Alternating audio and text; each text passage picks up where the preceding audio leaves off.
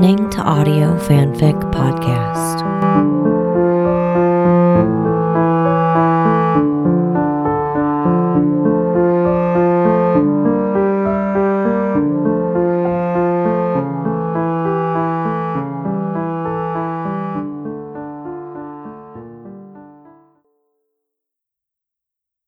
Leaving a Mark by Frangipani Down Under on AO3.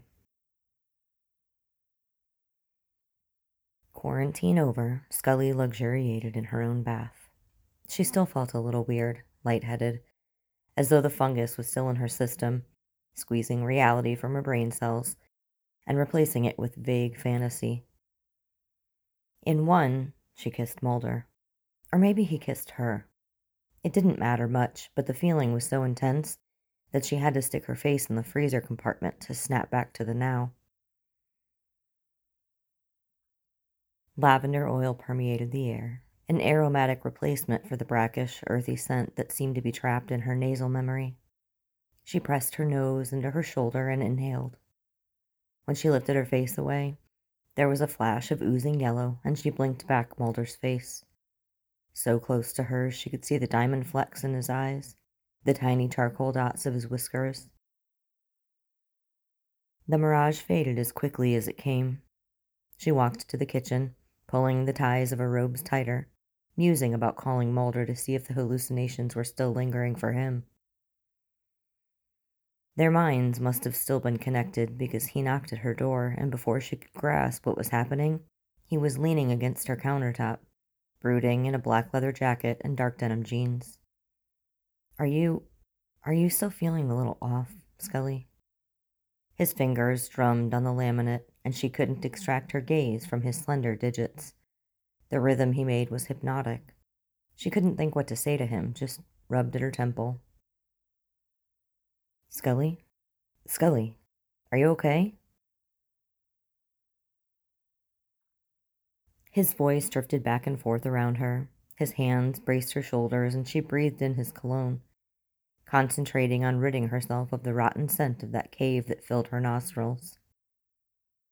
Gradually, her vision focused. There was his face, as close as in her hallucination, his lips glistening, his broad nose flaring out, his eyes revealing concern for her. I'm fine, she said, but he clearly didn't believe her. He maneuvered her round and leaned her across the bench. The drawer handle hung in the small of her back, his spot. She opened her mouth to complain, but he was no longer in front of her. In her mind, she saw the yellow slime dripping, tasted the salty, sulphurous gunge. She coughed it away. Then Mulder was back, holding a glass of water for her. Thank you.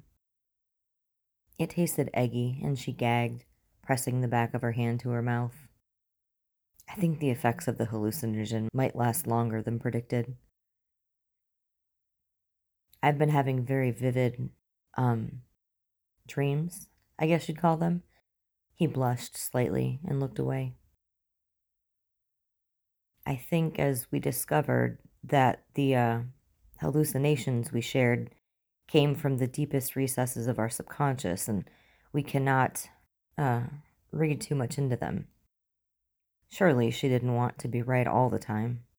And yes, Mulder wanted aliens to be real, but he was so much more than that.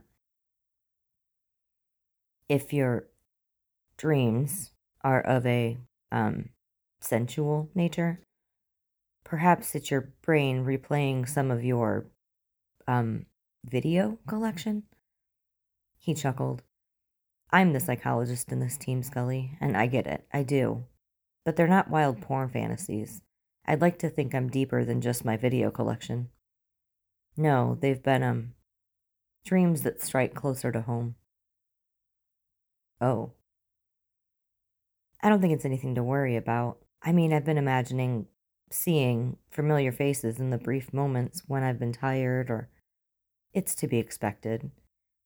We were subjected to by familiar faces, he said, edging closer to her. Do you mean me?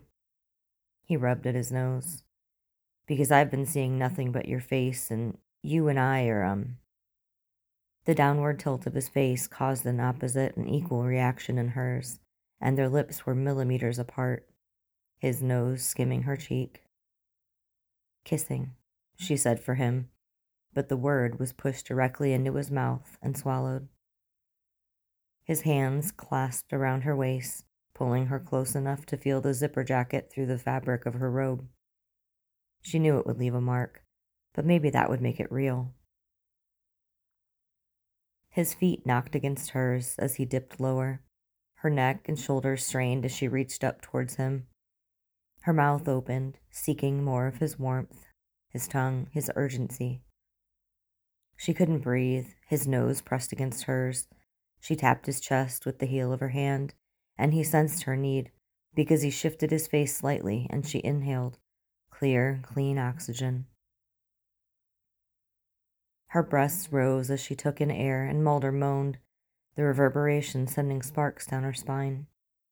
His thumb traced her jawline, and his fingers cupped the back of her head, under her hair. The weight of him, leaning over her, tasting her, was almost too much, and her legs began to tremble. Again, he sensed her struggle and slowly, painfully let her go, pressing one last gentle kiss against her. A full stop. Is this real life? Is this just fantasy? He was smiling as he muttered the words to her. That was... Wow, okay. Yes, exactly. Wow. That was... She touched the bones under her neck, swallowed, aware of the taste of him still. That was like my hallucination? Mine too. He stepped back, rolled his bottom lip under his teeth. This can't be real, Scully. We aren't. Are we still underground, being digested? Her guts turned to ice. Maybe, but the quarantine. 14 days, we'd be dead by now, wouldn't we? He shrugged. You're the doctor. Maybe this is heaven. I mean, that kiss. She dipped her head to smile at her feet. It was a pretty good kiss. Surpassed her hopes. We should call Skinner. Why? So he can feed into our delusions? No. We can't involve anybody else. This is our problem. Is it a problem? She was struck by fear again. They shouldn't have done it. They were partners, for God's sake. No, of course not. That's not what I meant, Scully. I wanted to kiss you, very much. I've been thinking about it for a while, if I'm honest. And I thought that you did. Yes, she cut in quickly. Yes, I do. I did, very much. But it's complicated.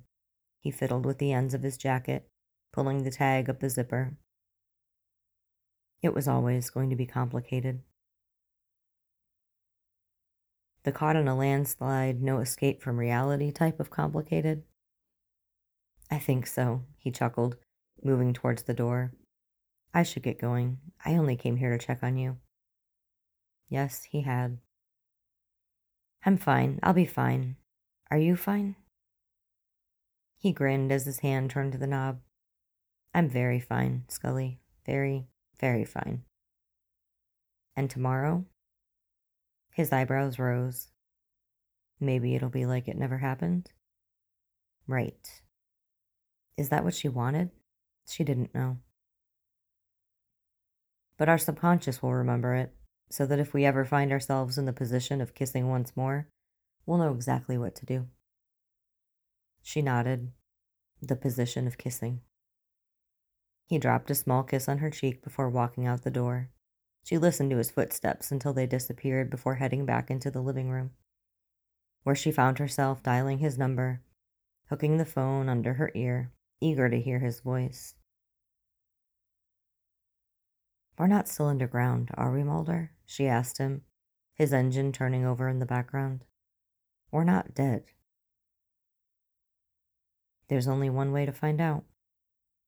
He was back at the door before she knew what was happening, and he took her face in both hands, kissing her deeply, before inching lower and lower, and running his tongue under her ear, down the line of her neck, over her hyoid, until he found a sweet spot along her collarbone.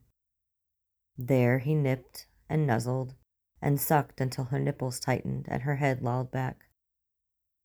The mark bloomed dark red, broken capillaries flowering out.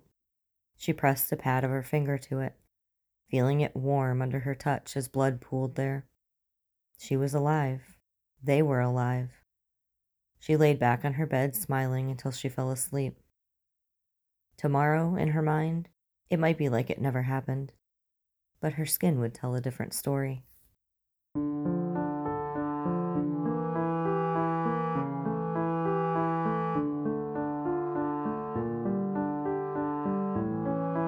If you like this story, please follow the link to the writer's page and leave some love. Kudos, comments, or subscribe. They'll love hearing from you. Then you can head over to our Patreon page and contribute to Audio Fanfic Podcast. As a member, you are granted early access to one new story per month. That's www.patreon.com/audiofanficpod. Thank you for listening, and remember, the stories are out there.